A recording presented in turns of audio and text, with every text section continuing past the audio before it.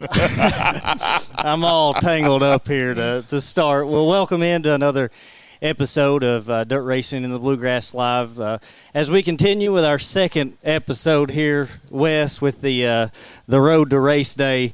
April will be here soon, and we'll be at the dirt track, and it'll be even better. But until then, we're going to have some conversations with some folks here in our sport here locally in Kentucky that have had a big impact for several years. And first episode was a lot of fun. I know this one here will be too. We're at Graphic Impressions today, road tripping in the mountains of eastern Kentucky. Yeah. Bulin, Kentucky.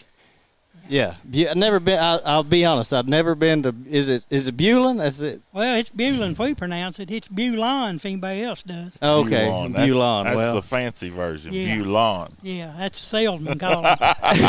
Yeah, you know it's a salesman when they don't know how to pronounce the name of the town for sure. So. I do want to mention real quick our sponsors, man. We've had this year, we decided to change up how we do sponsors here on the podcast, and just really excited about being able to partner with some local businesses here in the area. And, you know, I've always said I want to make sure that we're not taking anything away from the sport or anybody, but we're giving back to it. And so we want to be able to do this in a way that can really be beneficial to the people that partner with us. So this is our podcast is presented by Bluegrass Restoration and Construction. For all your home restoration construction needs, contact Tony Lowry and Chris Lowry and the whole gang over there in Richmond. They can take care of you. If it has something to do with a home, a building, they can take care of it. So Wilson Plumbing, this is a Wilson Plumbing studio. Some of these things we're not going to be doing the hotline or any of that stuff tonight, but I do want to mention them here real quick. Wilson Plumbing Studio, we certainly appreciate our buddy Robbie coming on board with us this year. It means a whole lot to us. It really does. Yeah, it does.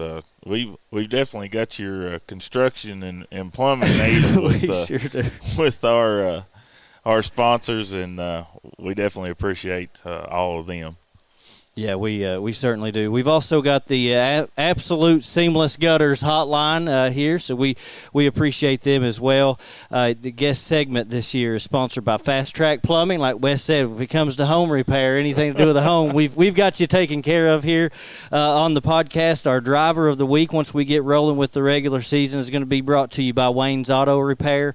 Keltner Contracting will be the Weekend Outlook sponsor as we talk about racing events coming up for the next weekend. Until April, we ain't got many of them going on, at least around home here. But we've also got the Dirtman Diecast Steak Dinner Pick'em Challenge again this year. Wes is going to try to take the title back this 2024 season. And, of course, we're here at Graphic Impressions. Graphic Impressions is the official apparel supplier of Dirt Racing and the Bluegrass Live. And you can see we've got these I'm excited about these T-shirts this year. Hot off the press. Yeah. Let's see. You got these done, what? Friday, yeah. Yesterday. Yeah, yesterday. I mean, hot off the press. Look at them pretty shirts. Got our sponsors on the back. We're very proud to be just involved with what you all do, and I think it's important. You know, racing with money and everything, it's tough right now. Yeah. And we need all the publicity and sponsors, and we all do. It's good for all of us, especially me. Yeah. Well, it's funny because, you know, I called you earlier in the year and said we really want to work with you. You know, when I think – and I started watching, or really my first memories of dirt racing is like late 90s, early 2000s, and oh, you a baby. I know. But when that ain't happening. I was talking to Braden Irvin the other day. We was talking about Kentucky basketball, Braden, Shane Irvin's son. And he starts talking about, like, man, I remember back when Malik Monk, and he's talking about these guys like they're old or something, yeah, you know. It's like, man, you're making me feel real old right now, because that was just yesterday. I was looking at some old racing pictures, and it's like, oh, my God. Yeah. I remember the first tractor and trailer I seen was Dalmas Conley come in Hurricane Speedway with it. Well, actually, that was the first big tractor and trailer. The first one I ever seen, C.J. Rayburn brought to Iceman and took the power lines out with him when he come across the track. There'd never been nothing in there that big, you know. It just, remember Dalmas come in over there, and it just like, oh, my God, what in the world? He had little Playboy bunnies painted around the corners on each corner of the cat on the trailer there. Delmas did? Oh, Delmas is so cool. I tell you what, racing don't know what they lost, and they lost Delmas Conley. Yeah. I mean, I was a big, everybody knows, me and Jackie was together a long, long time, and most Boggs fans hate the Conleys. Yeah. And most Conley fans hated the Boggses, but right. I always had so much respect for the Conley family, especially Delmas. He was just a cool dude. He was funny and hard worker, one of the hardest working people you ever met. He could throw a pretty good punch too. Yeah, and the first Even one when to he was roll old. in. Yeah, the first one to roll in locally with a tractor trailer. Yeah, first one I ever seen at Hurricane Speedway was Delmas, and then CJ brought a big one in over at Iceland. I'm telling you, it took the power lines out with him when he come across the track. Imagine it would. Yeah. Not used to the tractor trailers back in them days. No, that was everybody had box trailers, and if you was big time, you had a box trailer and a cube van. Yeah. And then if you had both, that was a touring guy. Yeah. That was Charlie Schwartzes and Jack Boggs and Jeff Purvis and people like that. Local guy had a pickup truck and a usually open trailer, held 3 rows of tires. Yeah. I remember one of the most exciting things I ever seen. Charlie Schwartz had about 10 rows of tires on his open trailer. Oh, man, he was pulling with a motor home. I said, man, that's the way to go right there. But now I grow up. Charlie's one of my heroes, and end up means a lot to somebody like that. He's my friend now. That means like when I first got sick a few years ago, Charlie called me. I needed a kidney transplant, and Charlie called me and offered me a kidney. No way, really? Yes, sir. Now, buddy, I'll tell you what, that chokes you up when somebody's been your hero since you was 17, 18 years old. Yeah. I'll tell you how I remember, Stevie Francis was number 15. Mm-hmm. He started racing when he was 15. Oh, okay. And I'm pretty sure the first racetrack he ever raced at was Mountain Motor Speedway. That's where I growed up. It felt like. Yeah. When Stevie's retired now, and man, how old am I? Yeah. I think my Social Security number's 1. Yeah. Number 1. Number 1, yeah. That old, man. You ain't that old now. Come on. You're getting close to it. Yeah, there's a... Yeah, my son-in-law's considered veteran now. Oh, yeah. Yeah, he was a kid, but now he's a veteran. No, he's now. a savvy vet now. Yeah. Dustin, he no kid anymore. He's a savvy vet. Like that. He veteran. The veteran. We'll have to start calling him the veteran every time we see him. Yeah, the veteran. And but no, I want to talk racing because I called you a couple of weeks ago. We were talking about ordering our shirts, and I called Wes afterwards. I said, we was on the phone for 2 hours. I ain't kidding you. It was nonstop. It was nonstop racing stories, and I loved every minute of it because that's what we. I tell you what. I mean, it's an obsession. I mean, it's a sickness or whatever you want to call it. But it can't be harder to get off drugs than it is to get off this stuff. No. Like I was telling you, we went to a Riley Green concert last night in Knoxville, 10,000 people there. And a guy in front of him was talking about racing at Burnside and 411 and Tazewell, and it's just like, man, I know she's got to be thinking I'm sick individual. Yeah, looking at his girlfriend over here, thinking, what in the world is wrong? I know she's thinking, what in the world's wrong with him? I know. But now, it really is a disease. I mean, if you get into it, and I've grown up in, my dad. Mom always said he brought me home in a race car, and I've been going ever since. And he had like a 57 Chevrolet with a 4-speed in the floor. That's a race car, Yeah. Then it ain't no more. Yeah, no, not anymore. Not even. It's unreal. I mean, people. You've hit the nail on the head. The money is just it's ridiculous. I mean, you're talking about $1 million budgets for some of these people, or over that, because they're $1 million toters now in trailers. Yeah. And it's crazy. I mean, and the local guy ain't got a chance anymore. Yeah. Not against it's World Outlaws and Lucas. You ain't got a chance. Yeah. Money has definitely changed things, and especially when it comes to the late model world, not just the late model world, but everything's like it. I remember back when we first started going, some of my friends of mine, and their daddy won a lot of races, but they was building their own motors in the floor of their garage and winning races with it. Yeah. Hell, you can't pump a tire up in your garage now without $1 million piece of equipment. Yeah, that's right. Yeah, you can't do it. It's crazy. I mean, I guess it's good. I don't know. I don't think it's good, but I don't know. I love my sport. Yeah. And I really hate to see the direction it's going right now. I really do. I'm afraid that Super Late Models is done, and I think already. I think it's too far gone. And I just hope these tracks realize that crates is the future. Yeah. And I think most, I don't, but now I think most general fans don't know the difference.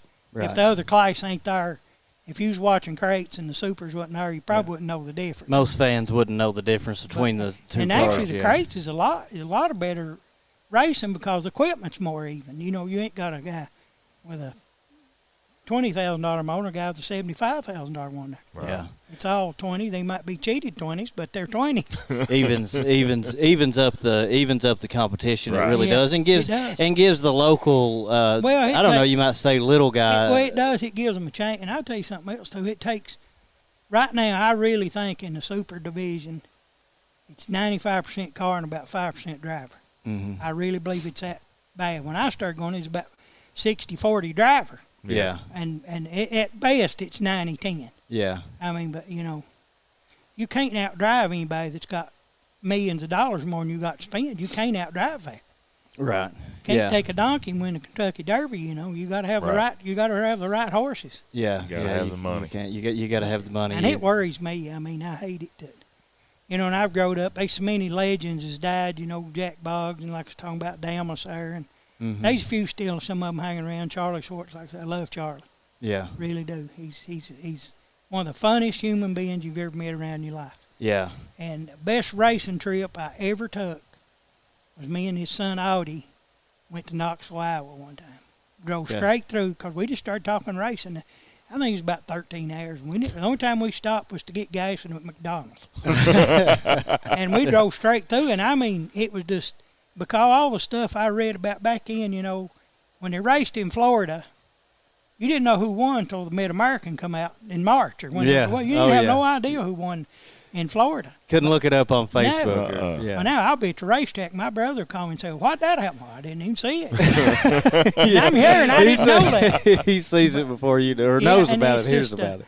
But, you know, it was just so different, you know, and it just, I guess that's what hooks you. And you know, growing up, one of my best memories when I was going to old Mountain Motor Speedway over there, we would go, the way the track was, you would go sit in the parking lot and wait and see who come in. Everybody had open trailers, so you knowed who was there. Yeah. You know, and you was the whole time. And we used to go to Paintsville track, and there used to be a house right at the foot of the hill.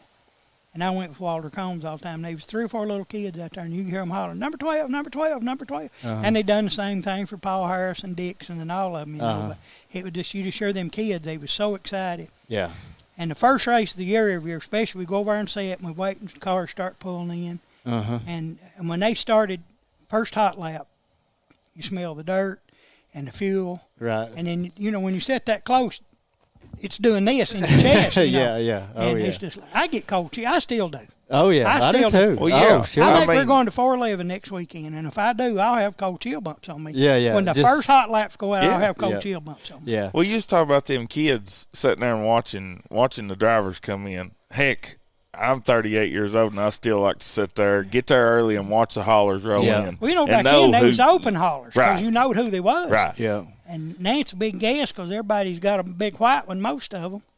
Yeah. And every now and then you see a yellow one or a gray one or a purple one. But Well, like I said, I mean, I was late 90s, early 2000s.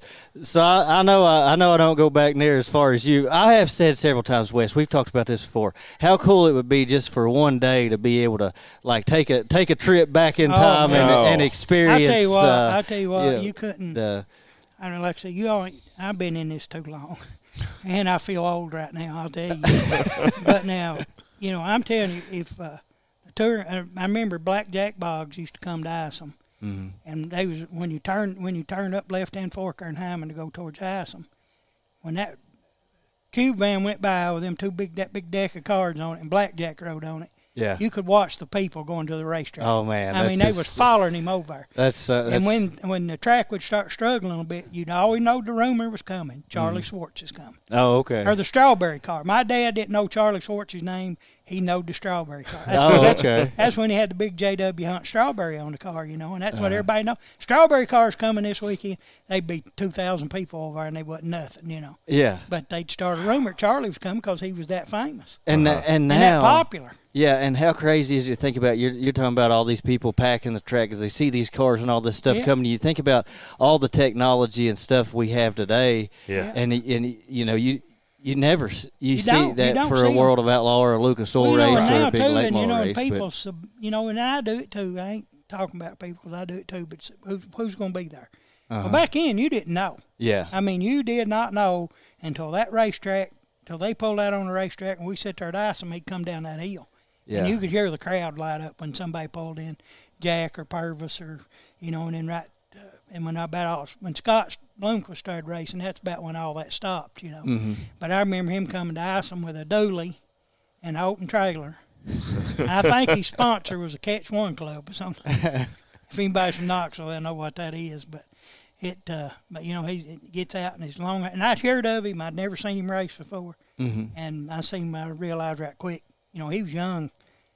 I don't know if he was even 20 then or not, and he was usually this dude's something special.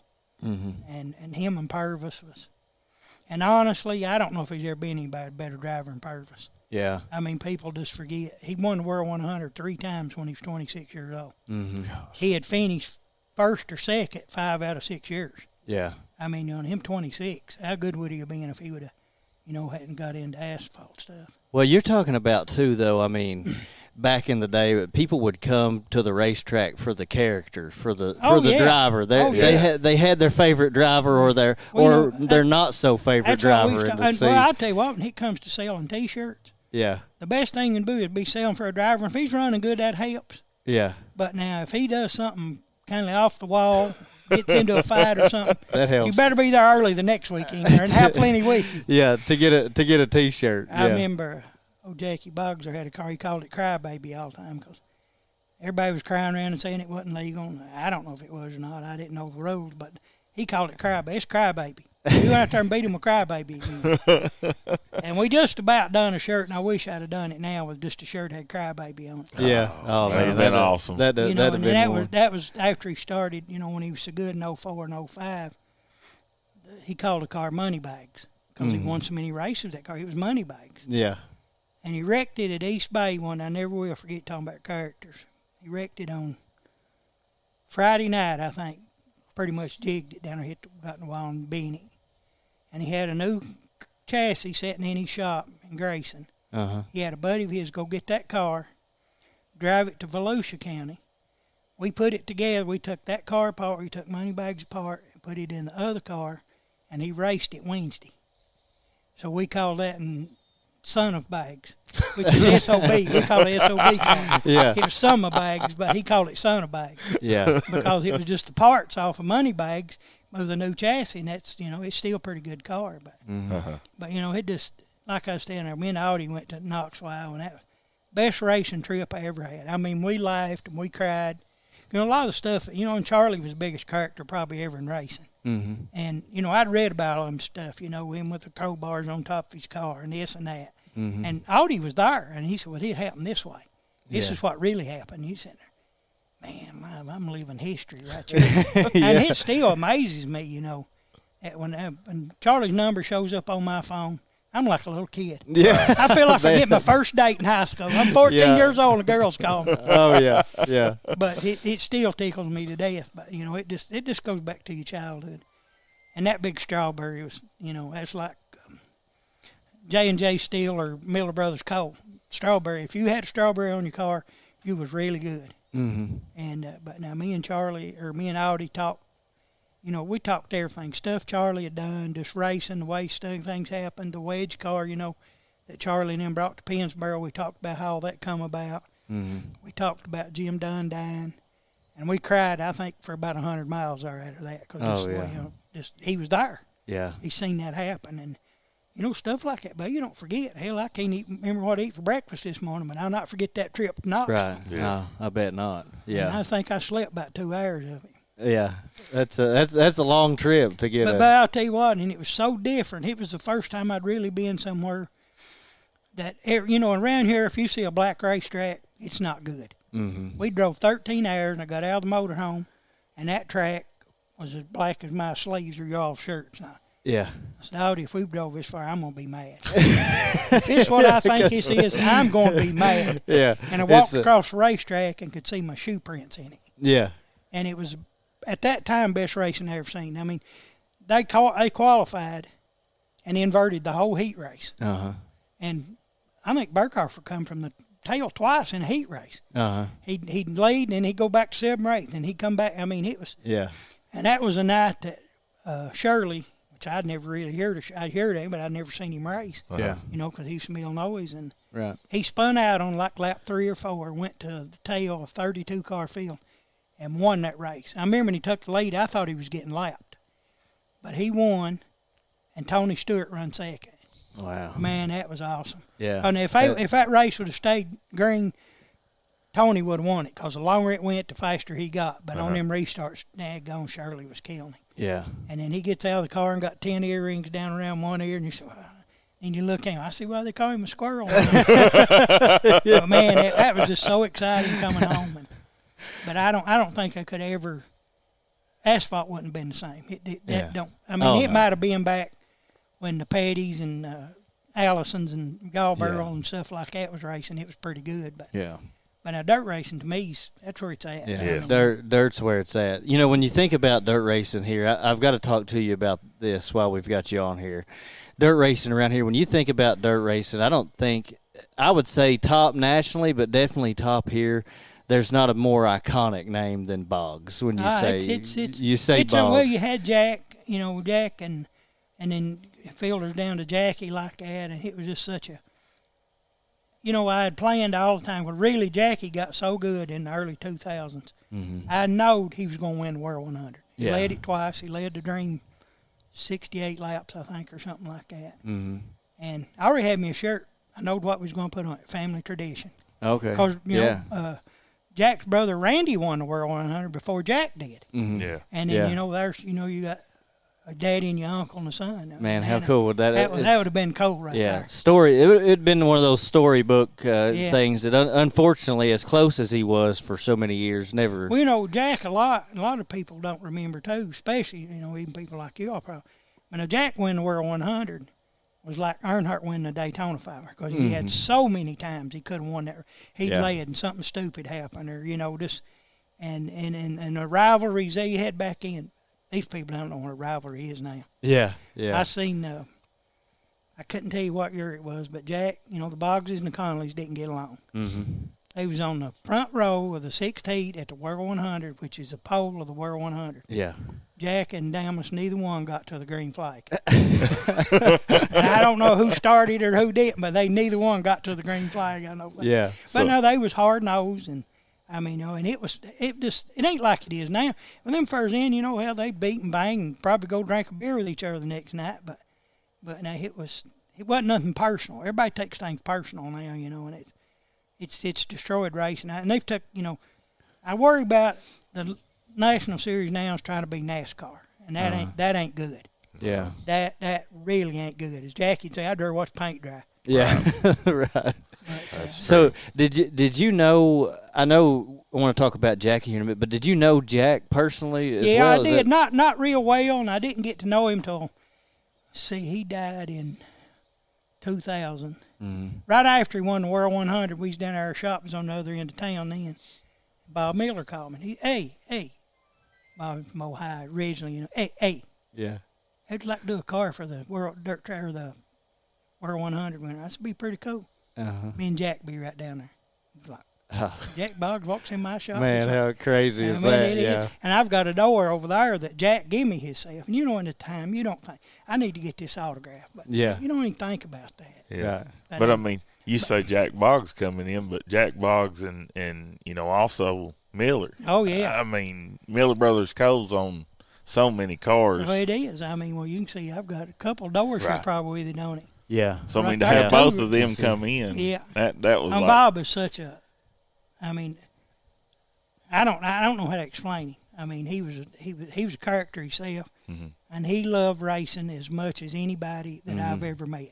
Yeah. You know, he told me there at one time he had 16 engines. Yeah. And they was all in different people's cars. Just because, you know, I want to help this guy or help this guy. Mm-hmm. And, you know, it just, people said, well, you helping him? Well, what do you need? I just want to see a good race. And we had some really good racing there for a while. You know, you had Jackie and you had Paul Harris and David Dixon and little Eddie was just starting to get in late models. Mm-hmm. And, you know, and Shannon, and I don't leave nobody out, Chucky May, and I know I'm going to. Yeah. And I don't mean to. But, you know, Bob would just like, hey, you know, you need a motor? Yeah. I'll get you one. Need tires? I'll get you one. I just want to see a good race. I don't want you nobody to get mad, but he loved it as much as anybody ever been around. He helped so many people. Oh, he did. It was unreal. And the races and there's a lot of people that Bob helped. He'd say, don't tell nobody. Mm-hmm. You know, I just want to help you. Yeah. Well, he done us that way. We bought this building off of him, and it'd been anybody else's in Eastern Kentucky. I probably couldn't afford to bought it, but Bob wanted me to have it. Okay. And, I mean, it just miss people like that. And, you know, people don't know what they're missing. Like you say, but, you know, Jack was so good. And they, to me, honest, they sat me down, and I know I'm prejudiced because I did like Jack, and I knowed him. Yeah. A lot of people didn't like Jack. Right. But I never walked by Jack Boggs' trailer. He did, hey, come in and let me fix you a bologna sandwich and drink a beer with me. Yeah. I didn't drink, so I didn't do that, but he always asked. Yeah. And, you know, it makes you feel good. For sure it does. It really makes you. And for anybody, not just, but a racer to me is like, you know, people, LeBron James or somebody, I hate to bring that up, but, you know, people like that's that big. And to me, you know, they're bigger than him. Oh, yeah, absolutely. I mean, that's what I growed up. I mean, I growed up, I got my license on a Friday, got my driver's license. Mm-hmm. The first place I drove on Saturday with nobody else in the car with me was Mountain Motor Speedway. Yeah. I mean, that's just, I didn't think of going nowhere else, you know. Right. I didn't want to go to movies. I didn't want to go out somewhere. I wanted to go to racetrack. Oh, I was the same way, yeah. I mean, as soon as I got the ability to get out and go myself, man, I was going to the racetrack. Where else you going to go? When you really get destroyed pretty much, it's when you're going with somebody, a fan with them, and they win. Yeah. And especially if you've worked on their car, you've put hands on that car, if it's just tightening a lug nut right. Mm-hmm. and they win, I mean, you feel like you're going to bust. Yeah. I mean, man. It just swells your chest up. I might think swell my belly up, but but it's just, it's really, I hate to call it a sickness, but it is. Yeah. You know, I've had, you know, Dustin there being my son-in-law, I know of at least 3 people that want to be buried in one of his shirts. Oh, but no, what an honor! I don't doubt it one bit. And I know these other race people. I ain't talking about this team, but I know these other people's done that. Oh yeah. I mean, but what an honor! Your last breath, and you're thinking about it. Won't happen to me unless they owe money, and then they'll be worried about it. But if you're a dirt racing fan, it is like they're super. You get that feeling of they're superstars, and especially like you said, if a driver hollers at you from we're working on their car, or they're up in the holler, hey, come talk to me. That's I mean, you just think it's a crazy feeling. I remember when I first started doing work for Jackie there, and me and him had a lot in common. He come down to the shop, and you know, Jackie was like me, fat and bald and limp. We both got one leg shorter than the other. Luckily, we was on the opposite sides, and we had to watch. We had to watch how we was walking. But this is the truth. If we got on the wrong side, we was doing this.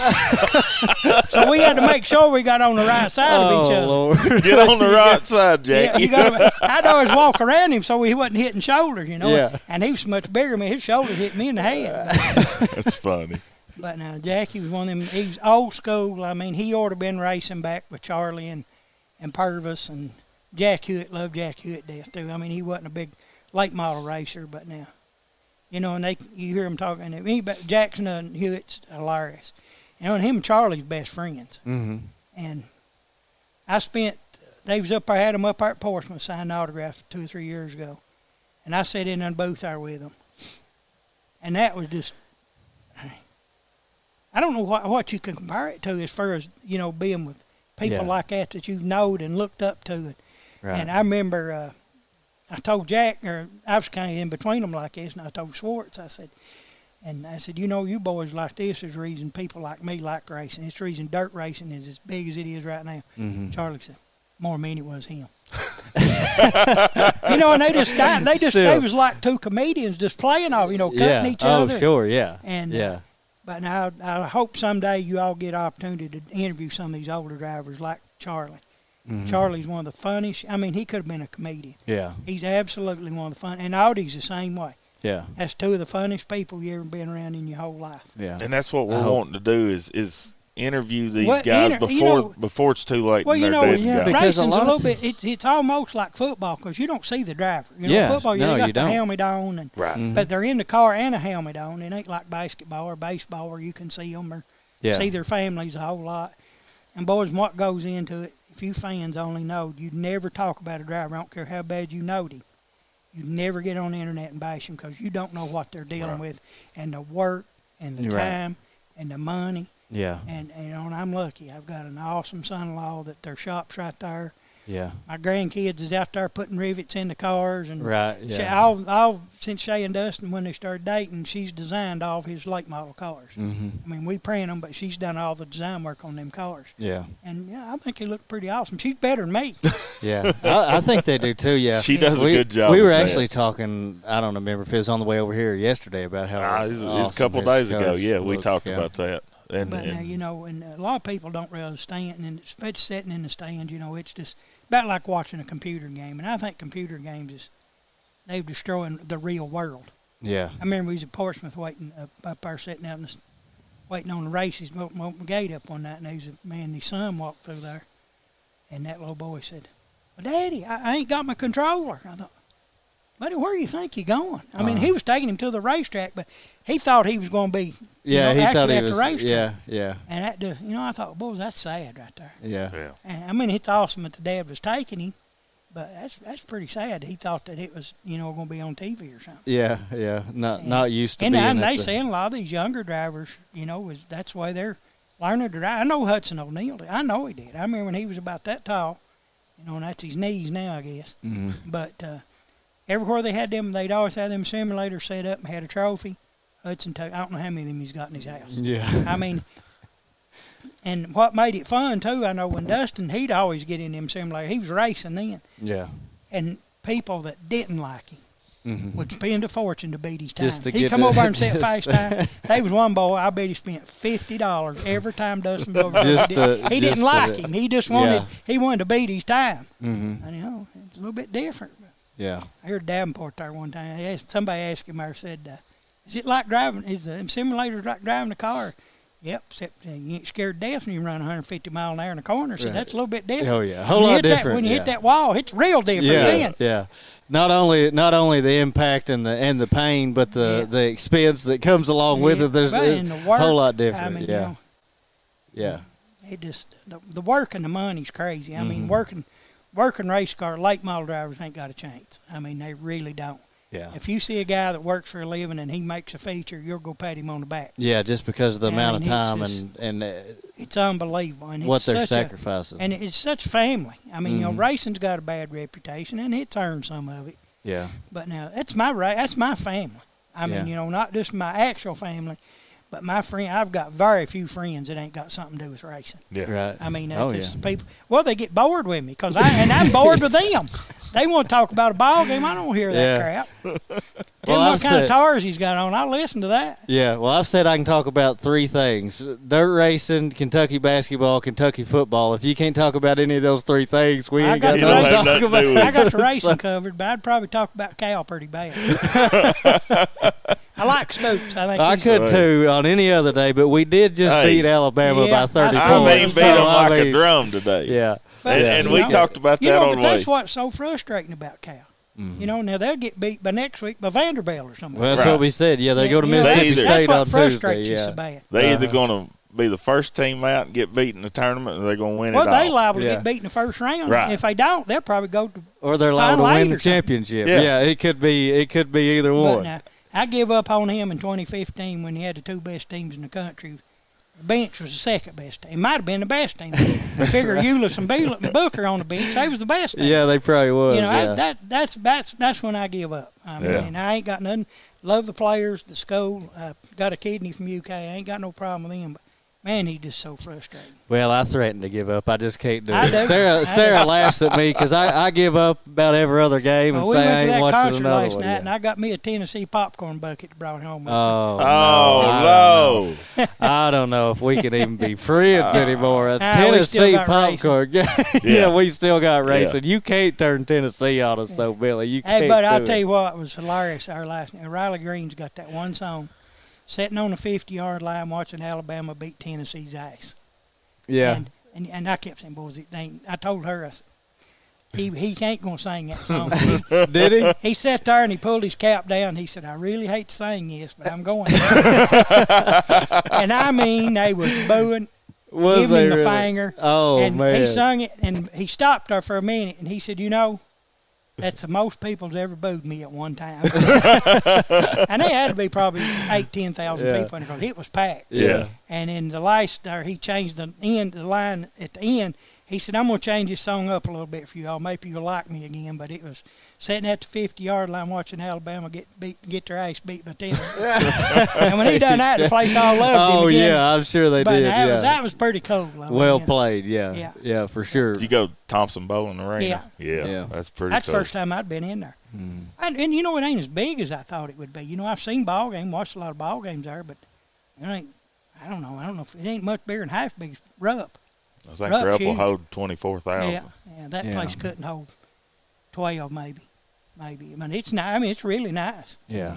Yeah, it's a nice place. I've been in there a few times. Well, I tell you something, dirt racing, dirt late models, I hope they get lined out. And they need a better Hall of Fame. I mean, it's great to see all that stuff, but if you ever go, the Knoxville racetrack has got the Sprint Car Hall of Fame. Yeah. Right. And, I mean, it's awesome. Yeah. I was telling you, me and Audi went, and I'll tell you just how family racing is. Me and Audi went through, and they've got every finishing order of every Knoxville Nationals sprint car race, like on a plaque on the walls. Yeah.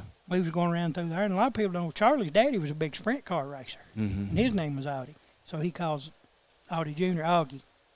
But we went in there, and Audi was saying, Papa led that race. Papa, Daddy led this. And if I might be wrong on this, but I believe it's what he told me, that Charlie and his daddy, Audi, both led the white flag of the Knoxville Nationals, and neither one of them won it. Mm-hmm. But, he's sitting there. It's Papa. Yeah. Or Poppy. Uh-huh. Or Yeah. Daddy. Man, that's cool. Yeah. That's cool, cool. buddy. Yeah. I'm telling you, that's cool. Oh, yeah. And, I ain't a big sprint car fan, but I know what it means. Yeah. Yeah. No, I've never been I've never been to a sprint car Well, race I always said I didn't want to see somebody die. Yeah. And what's going to happen. We went to Atomic.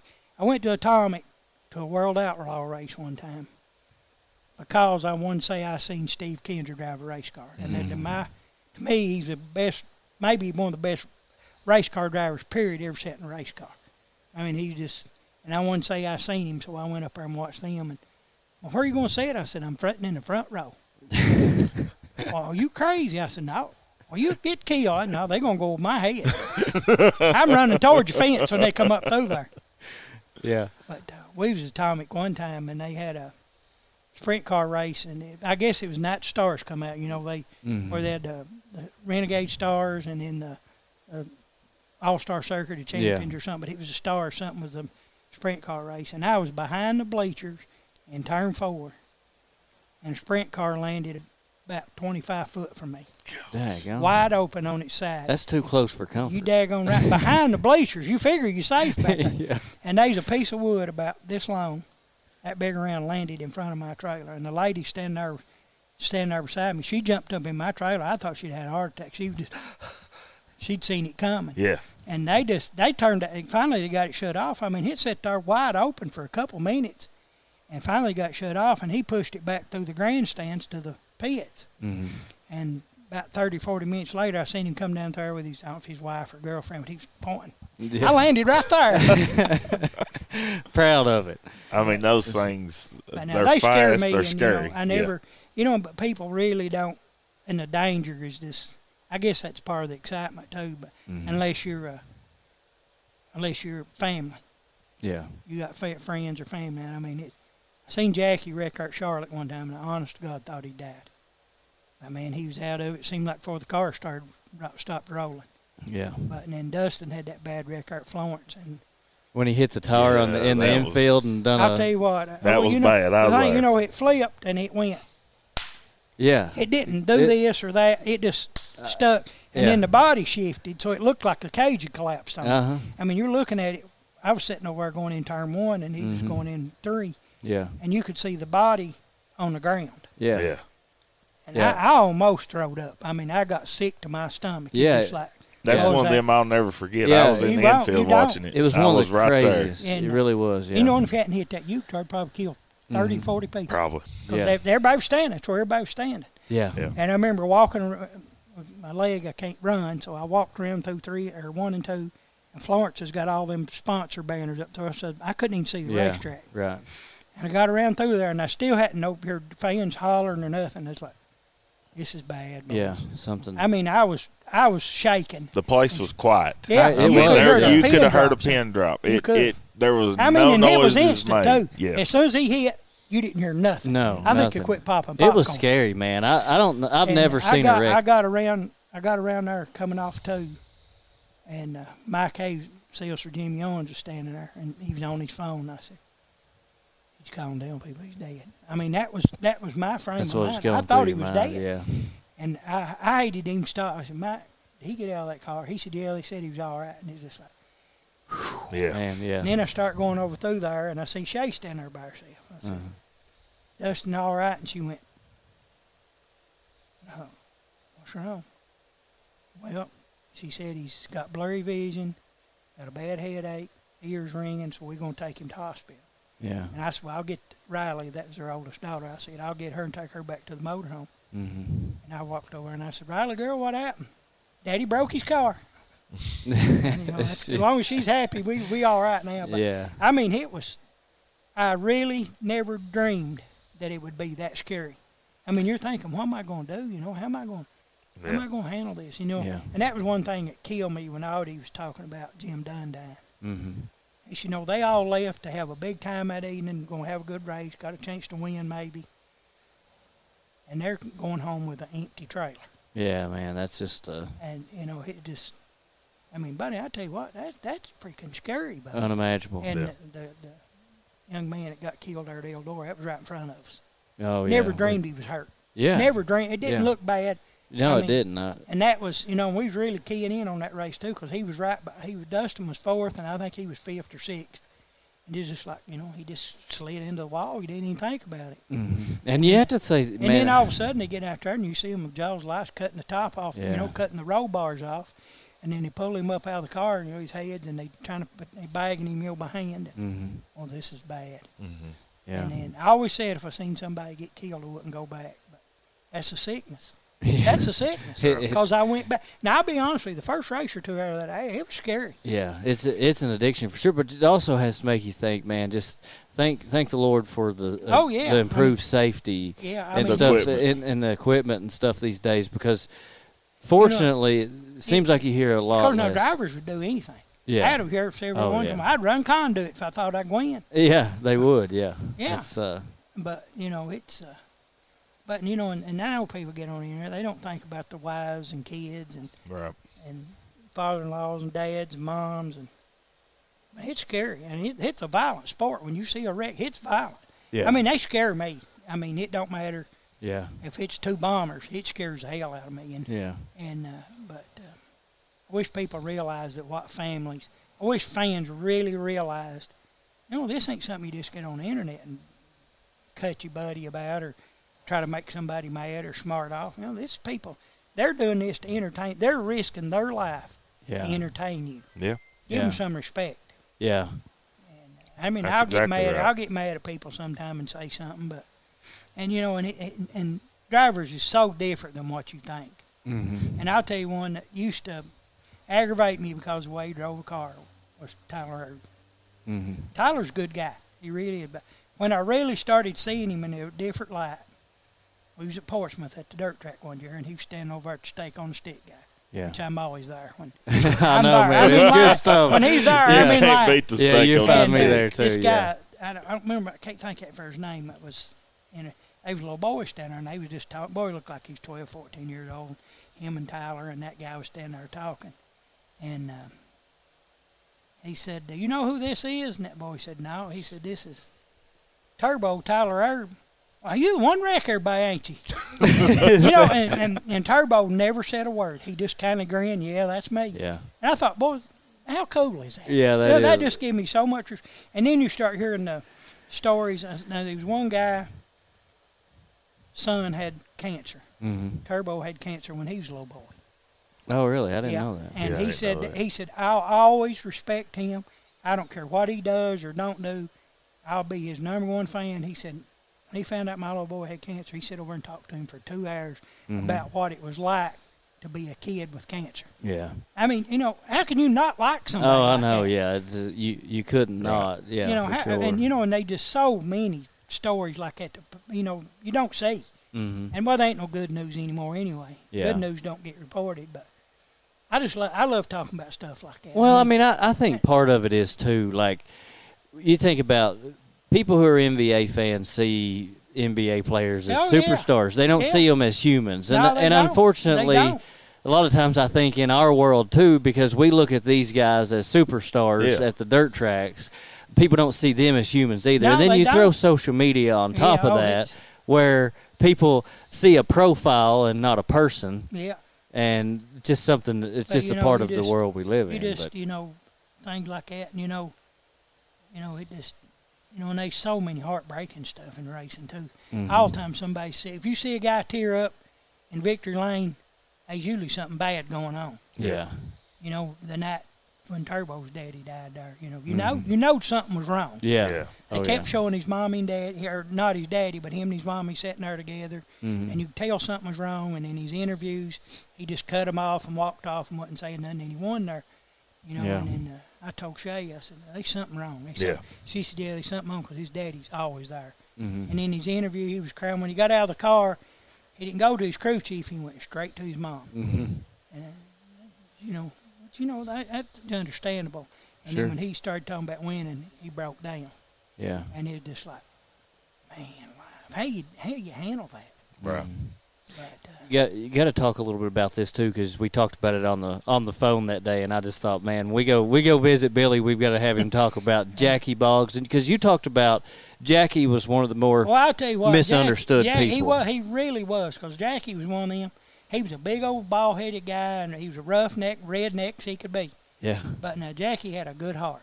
Mm-hmm. He would do something. He'd do something maybe on the track he shouldn't have done, or say something he shouldn't have done. And I said, "Jackie, you think you ought to done that?" You know me, I'm ornery.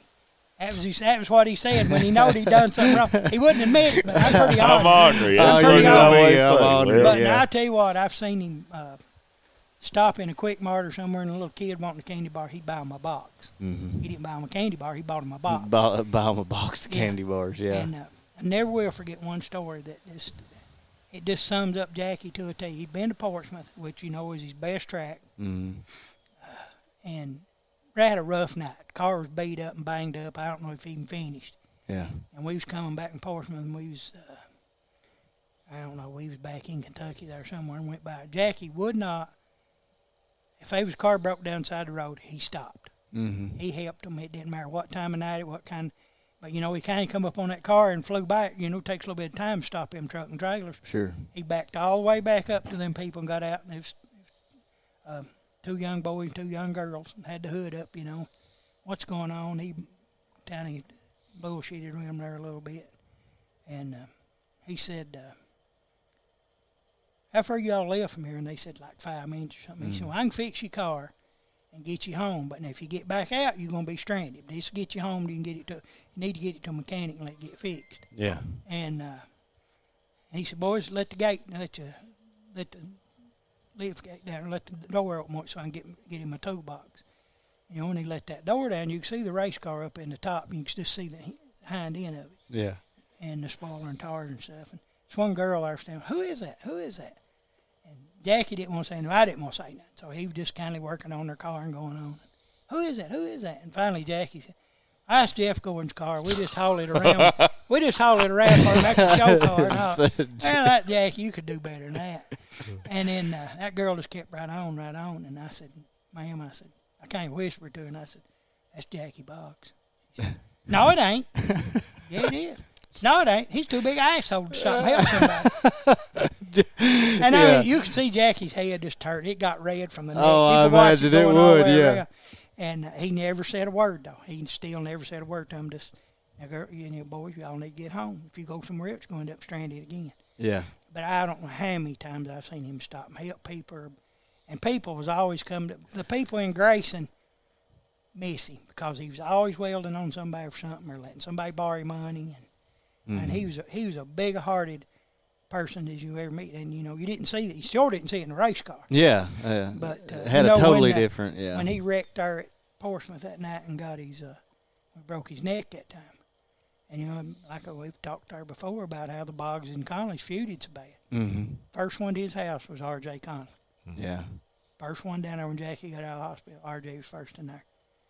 And like I say, I love the Conleys. Ain't many Boggs fans can say that. Mm-hmm. But I remember one time it was heat racing. Jackie was running third. I think maybe they took three, and he was running third, and Damas was running fourth. They come off four, coming to the Jacker, and Jackie had a flat and just spun out. I mean, Damas wasn't even close to wrecking him. Didn't even touch him after he spun out. Yeah. They was woman come around my trailer, cussing Damas, said everything. And I said, I believe Jackie had a flat. I don't care if it's them damn Conley's fault if he had a flat or not. But it was like that all the time. When I first started going to Portsmouth and started selling Jackie shirts, you had a walkway there, or the suites is at up here, and they had a walkway there. And Jackie's fans all sat on the left of it, just facing the track. Mm-hmm. And the Conley fans sat over here. And during the night, they was throwing stuff at each other. I mean, bottles and everything in the world. Yeah. And, it just amazing, buddy, that the fan bases can be that diehard. But, that went back a couple of generations, too, because I don't think Jack and Damas got along real good either. Well, those rivalries though, and that the drama involved in it is what makes it. It's what makes the sport. It sells T-shirt. It makes the sports. It keeps us coming back. That's what we want to see. Because you want to see that week in and week out. That's one of the things that's killed NASCAR is they've cut the personalities out. Yeah. Mm-hmm. Jimmy Johnson's probably one of the greatest ever, I guess. Yeah. Is anybody ever more boring than him? Right. Really? No, who's more boring than Jimmy Johnson? You don't he won championship after championship, and there wasn't no controversy. He never got excited. Right. It just you don't have those personalities like you said. It was the personalities that made the sport. Really, the last personality probably had was Tony Stewart. Yeah, it was for sure. Tony Stewart was so. I remember one time, if you remember, Kevin Harvick was a bit of one too. Now he's Stewart and. I can't even think of his name now because I got to think what Tony called him that day. But Carl Edwards. Mm-hmm. Edwards got into Tony there. They interviewed him there, and Tony said, hey, he said, I thought I was doing good. I might have a chance to win a race, and that big Eddie Haskell come through. Yeah. But if you think about Carl, it. he's one of them, looks like he's got two sets of teeth. His teeth so big, Yeah. And but I just thought that. And then Tony used to do that prelude up there at the World. Uh-huh. And Carl won one of the races, and I'd have laid $1,000 down there if he'd have wrote on the check Eddie Haskell. Yeah. I just kept saying, boys, he's got to write Eddie Haskell on that check. Yeah. But, there's no personalities in racing no more. Well, that's what I was going to say. Asphalt. Yeah. And in asphalt racing, and like I said, it's watching paint dry anyway. Well, even in dirt racing, though, I think there's fewer and fewer. And even in rivalries, too. But that's, and a lot of that goes back to Lucas and World Outlaws. They don't want that. Yeah. I mean, they want it all smooth, and hell, that ain't fun. Yeah. I can remember reading the stories of Charlie and Larry Moore. I always liked Larry Moore, too, I guess because of the last name. And he raced up Perry County one time, and a buddy of mine told everybody up there as my uncle. So I was Larry Moore's nephew there for a long time. I know we went, and I don't know if you've ever read Larry Moore's book, but you need to. Yeah, I haven't read it. And Earl's is the best. Yeah. I mean, Earl's is just. But we went, I guess it was to North-South one year. Larry was up there autographing books, but I'd already bought one. Mm-hmm. And Shay had went over and got one and got him to autograph it. But I took mine with me to get Larry to autograph it. Yeah. And his wife was with him there, and Chase said, my husband races him. He said he raced last night, and he said, well, which one was it? And she told him a D8 car. Man, I watched him win that concert there last night, and it was pretty cool, buddy. My heroes talk about my son-in-law. Yeah, that is. That's pretty cool, buddy. No kidding. And Larry's wife went, honey, you married to a race car driver. Lord, you got my sympathy. But I would have loved to been able to been young to even go or travel with like Jack and Charlie and Larry Moore and people like that, because they was legendary. Their personalities was as big as they was. Yeah. And but it just blows your mind. But I'm telling you, really need to read that Larry Moore book and the Earl one. And Dave Argerbright wrote both of them. Oh, okay. And I got a friend of mine. Somebody told him, asked him who Dave Argerbright was. He said, "You'll never be my friend." Now there's one that's sharp on the racing. Yeah, Dave Argerbright. But I don't know if anybody knows more about dirt racing than James Essex. No, I'd say definitely not. I told James up there at Florence last year, I said, or year before last, I said, James, there's only one thing I don't like about you calling a racing. Man, he got serious. I thought he was mad. Because, I know James, and we ain't buddies, but we cut up when we see each other. Know each other, yeah. Yeah, and he kind of looked at me, what's that? I mean, he was dead serious. And I said, before you get tore up, I said, I'd rather listen to you call a race. I don't want to listen to nobody else.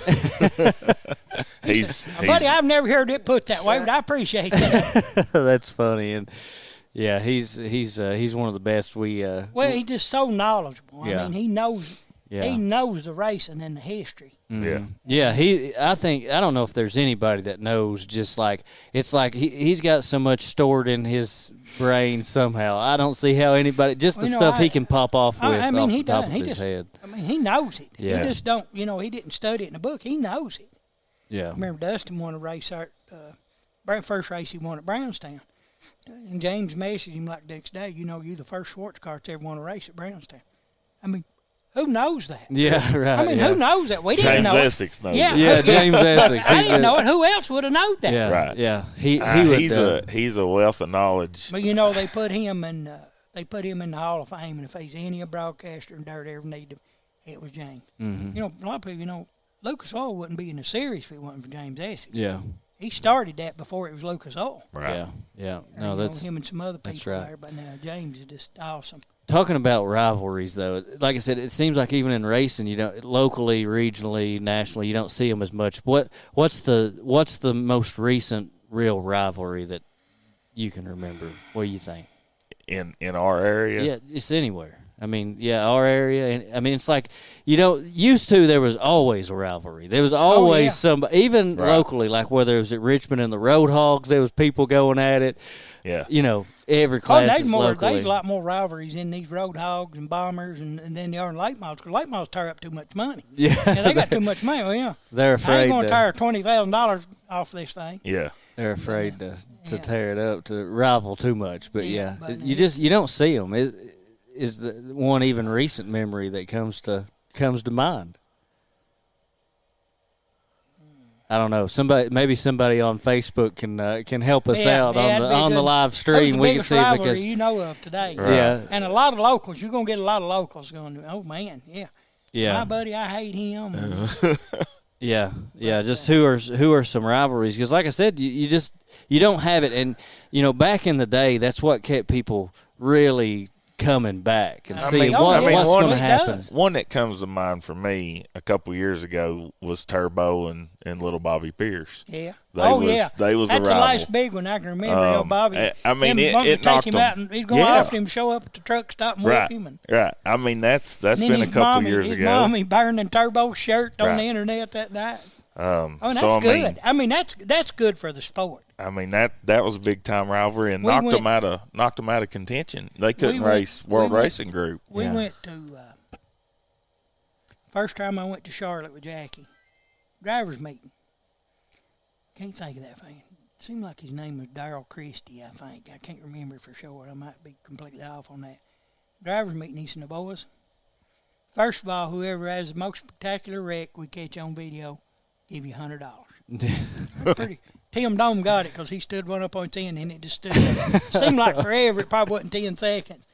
And then he said, next thing is we don't want no fighting. We don't condone no fighting. We catch it on TV, $100. Well, that's pretty cool right there. Yeah. And, I've heard used to be a racetrack.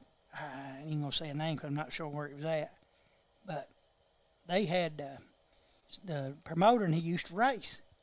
And he told me, he said, boys, he said, I've got several off-duty police officers here as my security. They've been ordered, if you fight, you go to jail. Mm-hmm.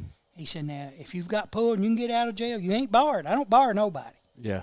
He said, if you can get out of jail and come back, you can finish the night. You can run the features if you can get out of jail, but you're going to jail. And no, there was another, and I think it was a track at Tea Garden promoted, I think. And he told them, boy, if you think he took you out, you take him out. If that ain't good enough, you go whip his ass after the race is over. Mm-hmm. But that's the way it used to be. Yeah. Like, Oh, yeah. oh, you don't say nothing about him. You don't do nothing. You're your buddy. And, that's racing. That's right now, the racing. Seems like a lot of it is, too, though. Used to beating and banging used to be a thing, whereas today, and part of it's probably the money that's involved, too. Well, now it's like you can't beat and bang, and somebody barely touches somebody, and there's a big commotion going on. It seems like more so. They've got these cars now. They've got so much aero dependent and got so much downforce on them. You don't see a lot of really good racing anymore. Not like on a lot, especially high bank tracks. I think because they're just glued down, and there's just so much speed and aerodynamic. You can't get around nobody. And I heard Bloomers the other day saying what could we do to make better racing. He said, put stock rear nose pieces on.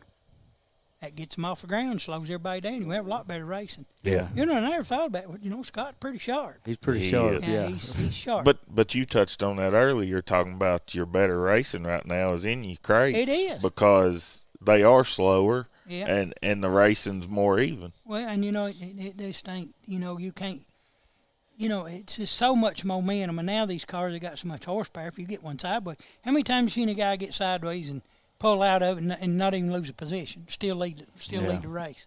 You don't see that in crates because if you get sideways, you're going to get trained. Mm-hmm. Yeah. Because, you ain't got that horsepower to straighten it back up. Yeah. So you got to really, you got to be good with the throttle and got to have pretty good car control. You got to be smooth and have the ability to drive one, and can't rely on technology and the power behind you to keep it up front. Right. We was talking about Jackie there a while ago and what a character he was. He, when he wrecked at Charlotte, he broke his foot. And Jackie had his foot crushed when he was a teenage kid in a motorcycle wreck. I mean, he'd been broke all hell. Say he had, I don't know, a couple inches of his thigh had to take out of it. I mean, he was bad. Mm-hmm. And he was just a teenager. But when we went to Charlotte and he wrecked down there, he got out of the car and he couldn't walk, so they put him in the ambulance and took him to the hospital. And brought him back. And I went over when they brought him back in the ambulance. I went and opened the door up. I said, "You all right? Give me a cigarette and a beer and we'll be fine." He's good. He's good. He said, I said, "Well, what did they say?" He said, "Well, my foot was broke." He said, "I told that doctor, said, it's already broke all to hell. How can you tell?" But, I never will forget that car was tore up so bad that night. We took all the body panels off of it and had to put it in the car, he had a stacker, and you had to put it in the bottom of because it was a two-car up top, it wasn't the bottom, you couldn't put one in the bottom. We took all the body panels off, and they took a backhoe and backed it in. It's the only way you could get it in the trailer. And that's the way we had to get it out. One of his buddies come out there with the backhoe and got it out of the car. But I'm telling you, it had twisted that frame, and you got to give, I think Audi probably builds a safer race car as they are. Mm-hmm. I think Dustin might have been dead, or Jackie might have been dead if it wasn't for that. Yeah. Got to brag on Audi there. Yeah. But now that car was twisted. The right front wheel, I could walk under it. It was twisted. Golly. I mean, I could walk under the right front. Just sitting on the ground. Sitting on the ground. Yeah. Man, that's wild for sure. I've never seen one bent up. But racing people, and it's just like that. I don't know how many people come. Hey, remember Randall Chupp come on, boy? I just live down the road. You need to stay. Come stay with us. We'll help you get home tomorrow night. Yeah. So many people. It's just come on. What do you need? What can we do? What do we need to help you? Yeah. And a few more things I've got to ask you about before we run out of time.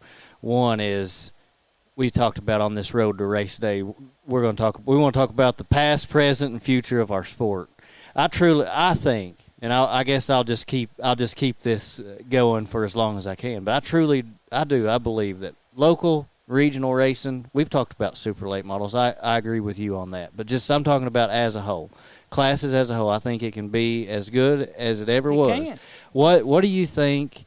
Give me one thing that is in control, that can actually be controlled. What's one thing that can happen in our sport? What's one most important thing overall? Well, if they some way to the money. Yeah. If they can control the money, but money buys speed, and that's in dirt racing, horse racing, pig racing, go-kart racing, lawnmower racing, which is pretty good on the flow. Mm-hmm.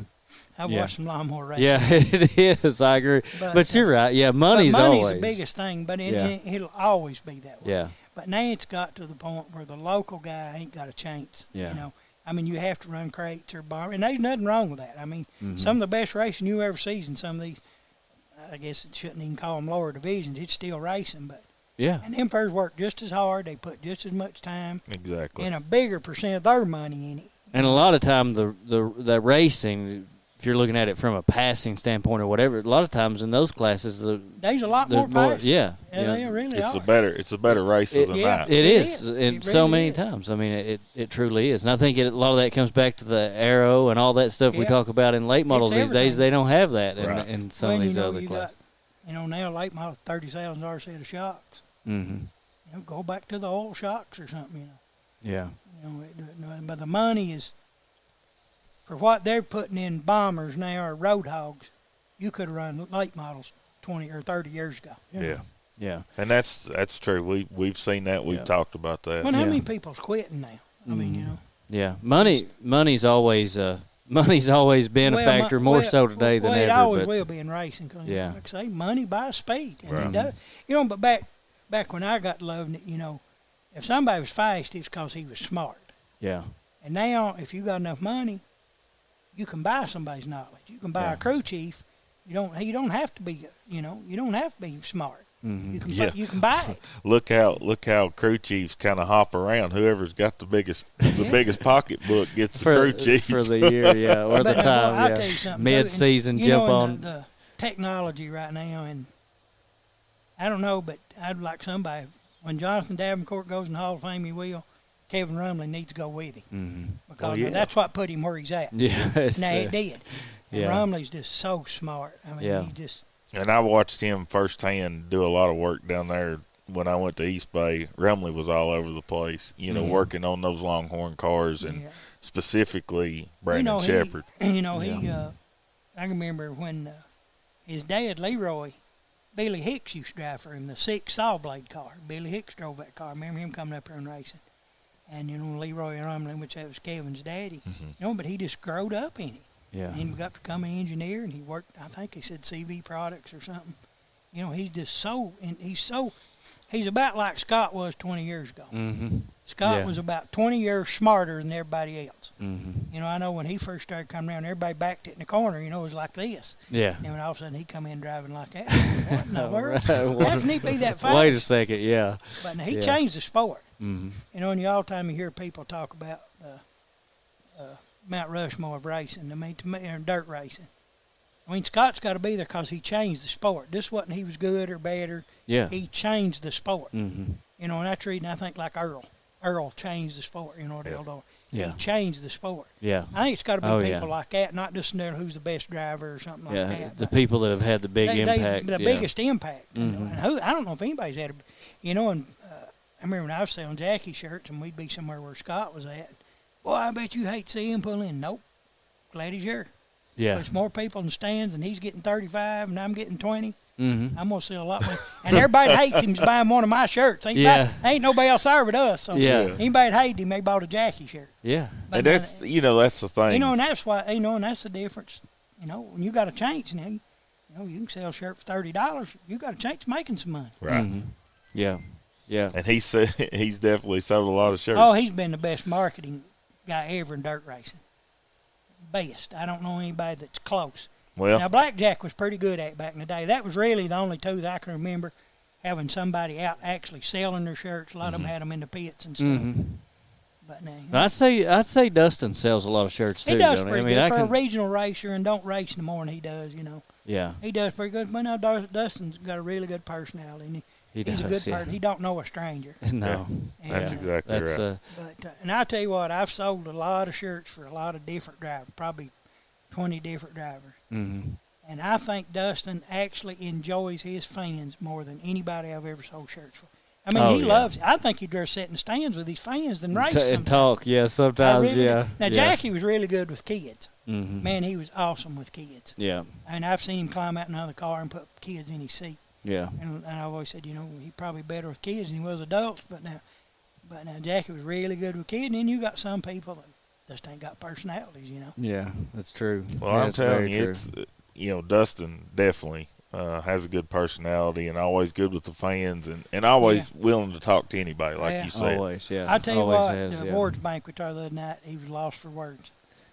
I've never seen him like that. He was dumbfounded. He's just like, it just. Yeah. He just didn't know what to say. Right. And Dustin ain't real big on people making over him or stuff like that. He don't do it for that. But he just, and he don't do it for the money because they spend a whole lot more than they win. Yeah, I imagine. Yeah. But I'm sure. it's just so hard, and I guess a lot of people think he's got a lot of sponsors, which he's got a lot, but there ain't a whole lot of, there ain't no big money there. There ain't nobody come here's my checkbook, whatever you need, get it. Right. And it's hard to race without that right now. Yeah. Oh, it is. It is for sure. And a lot of these people now, it's their daddies or their grandpas putting the money. Right. It ain't sponsors, it's family. Yeah. Yeah. It is, and that's and that's sad. Yeah. I mean, a lot of the guys you talking about the national series and stuff, they've got corporations behind them. Yeah. And it makes it really hard for a you local can't compete, regional guy to make a big difference. Yeah, for sure. So you got a right front shock, $10,000. You try and beat him with a $600 one. Yeah. It's hard to do. Yeah.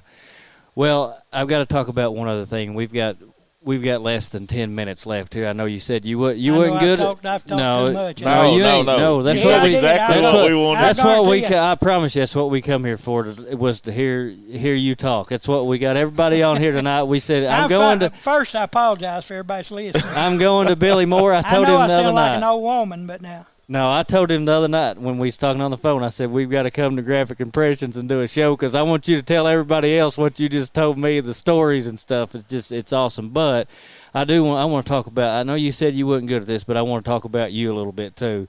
Graphic Impressions here, your business. I mean, over the last, and what it means to us to partner with you. Absolutely. It means a whole lot to us. It really does. I really appreciate that, and you're giving me a lot more credit than I deserve, but I just love it. Yeah. And I love what you all doing. I mean, it gives people, I've seen you all at Rock Castle a couple of times. Yeah. That's pretty cool. Yeah. And I call my brother, hey, you need to tune into this here. As he don't go a lot anymore. Yeah. But, it means a lot. And, but, and I'll tell you something, it just, we've been doing this most of my adult life. I was a coal miner for a while. Mm-hmm. And, and then that, I've had hip problems since I was a kid, and I had to quit because my hip had went out. And I tried to figure out a way I could afford to go to races. So that was my way of paying my way to races. It buys my gas and food, and some of the tracks don't charge you, and some of them want you next kid. But it's, I love it. I mean, I do. I mean, and it's sad. Well, in a way, it's good because it's me. It's who I am. Yeah. How many years have you been in the T-shirt business? Well, we've been in the T-shirt business probably 35 years, 36. We've been selling race car shirts about 32. I think the first shirts I ever sold to a racetrack was David Dixon's. I'm pretty sure that's the last door before he retired. David passed away there a couple of years ago, and I hated that because he was one of them. He was a character too. And then I think the second bunch we done was Paul Harris's. That was the two we started selling at the racetracks. Oh, okay. And I was selling them. I laid them on the trunk of my car. Yeah. I would go to Hurricane Speedway and lay them on the trunk. That's the way I sold them. And then And Thunder Ridge opened up, and you could set up inside over there and sell. Mm-hmm. Man, I miss that place. Yeah. That's a tragedy, that place not making it. Yeah. But, it's cool. and then, you get a T-shirt trailer, and you just kind of go from there. Mm-hmm. And then, we get hooked up with Jackie, and Jackie kind of got me on a national deal, because he started running so good there in 04 and 05, and then we start selling at Eldor and places like that, and going to racetracks. I'd have never went to East Bay if it wasn't for him. Yeah. That's so cool. Yeah, And, it It is really cool. is. But, it just, like I say, me and Jackie, he was more like my brother than a friend for over 20 years, and then we kind of drifted apart there at the end, but we were still buddies. We'd talk to each other every now and then. Mm-hmm. I mean, there wasn't no hard feelings anywhere, nothing like that. But love him, love his family. Well, Sure do. I love his nephews and his sons, and yeah. sure do. Well, I'm really glad that you're still a big part of this sport, and just the last few years Well, for you. it's been personal. It's been tough. I mean, Mm-hmm. I went in kidney failure. It's been 9 years ago now. Yeah. I was on dialysis 5. Thank God and good people. I got a kidney transplant in December Mm-hmm. of 08. Yeah. Or let's see, or 18. I mean, Yeah, I was gonna say December made 5 years since. Yeah. And boys, I'm gonna tell you something. If you all are the sorry, you feel like you're the sorriest piece of crap there was, and you want to do something good, sign your card, Mhm. sign your driver's license or a donor card. Yeah. There's nothing you can do. Now, the person that gave me one, I have no idea who they are or what they was. Nothing. Yeah. They died a hero. I promise you, they died a hero. Yeah. And you don't never know who it is. Somebody gave my daughter one. Yeah. And, and then seemed like you're just starting to kind of get over that a little bit and get back in the swing. And then Noah's Ark was floating around again here. It got 6 foot in this building. And I don't know if Eastern Kentucky, we're pretty poor area in Kentucky. And Kentucky's one of the poorest states in the nation. Yeah. And I don't know if we ever survive it. I mean, you can't. And I ain't complaining about 6 foot of water in it. It seems like a lot. You go on down 476, which is the road goes by here on into Breathitt. Yeah. Water was 75 foot deep in the road. Man. In the road. It's crazy. Just I mean, you can't. you can't hardly imagine And the it. people even that's lost family, my Mhm. girlfriend's family had a loss. Yeah. And you just, you can't. There's no way to explain it. And then the people, the way they pull together. Mhm. I mean, we ain't got much here, but we got each other. And I'll be Yeah. damned if they ain't some good people in Eastern Kentucky. Yeah. Right. That's all. exactly I'm telling right. you what, buddy, it is unbelievable. And racing people. Mhm. I mean, I'll tell you what, I had, and I don't know, and I know I'm going to leave some people out, but Stacy Marler, Mikey's wife, Mhm. and Mike Hayes at Sales for Jimmy got together and raised money for me at Florence. And when you got less than $100 in the bank and they hand you a sack full of money, I mean, I went out there in tears. Man, Yeah. I imagine. I yeah. mean, I'm telling you, it broke. I didn't know if I was a Muscat's get up there on. Oh yeah. And, and they hand you a big old sack full of money. It's like, man, I got a chance. Yeah. But no, it still chokes me up pretty bad. Yeah. I mean, it just. I But imagine. that's where racing people is. Mhm. I mean, if Mikey run over my dog, I'd love him and Stacy today. Yeah. Oh yeah. And Mike Hayes the same way. I mean, and Jimmy and them. And the people just come around, Remember one guy come around, he gave me $20, and he said, "Bill, I know it ain't much, but I'm a working man, I can't afford much." Yeah. I said, "Buddy, when you ain't got nothing," I said, "if I got $10,000 to make 20 ain't much. When I've got nothing, 20's a lot." Yeah. 20. Oh yeah. I mean, and that means a lot. I never even thought it at the time. Rick Eshelman come around there, and that was right before he died. Yeah. Maybe, it wasn't long. Mhm. He come around and he said, "Bill, I didn't know they was doing this," and he handed me a 20. He said, "If I knowed this, I'd have brought you some more." He said, "That's all I got on me." Really. And I thought, This- and then, 6 months later or Right. something, he's yeah. dead. Yeah. And under the circumstances, Just on. Right. That's, racing people, We're a big family. it's different. It is. Yeah. It's Yeah, and it we're is. just like family. Damn, we'll Yep. fight and scratch and throw rocks at each other. And next day we'll get up and eat breakfast together. But right. You're exactly right. Yeah. Mm-hmm. At the end of the day, it's a true family. It's one of those things that you got to be a part of it to understand it. Yeah. And there's a lot of people don't understand us. They don't. They don't get us at all. They think we're crazy because we do love this sport. It kind of is. Like I said, it's about a sickness. It is. Or, it's a mental disease anyway. If it's an addiction. It's daggone sure addiction. Yeah, but ain't no doubt. I mean, I've took my last nickel, went to the races on it. I have too. You can ask my wife. We were in we went much out of high school. We went to I probably shouldn't be telling this. We went to the cash advance and borrowed the money to go to Lake Cumberland Speedway one. I mean, we was maybe a year or something out of high school, but yeah, just to go to a race. What, it's so funny out there, and I'm pretty sure it was you. Now, your wife wasn't a big Dustin fan, was she? I have to be honest. We were big Victor Lee fans. Well, I know. That's what I was saying. Yeah, but I like Dustin too, though. I mean, you come over there, and it's cool. But yeah, I'm just saying, we would laugh about it. Yeah, he come over. And I think I give him a T-shirt. I said, "You want one?" No, she don't want one. Yeah, because and that was when the big Dustin and Victor feud was going on too. Well, I liked them both, which was fun. What made that so funny though was Dustin growed up a Victor fan. That was his hero. But Victor Lee was his hero. Yeah. And but now, Victor's a race car driver, buddy. They ain't no taking that away from him. Yeah, I feel like I liked Dustin. But I always thought that was so funny. Well, he's a Dustin fan, she ain't. Which I was probably been a divorce in a lot of families. At that time, though, you couldn't be.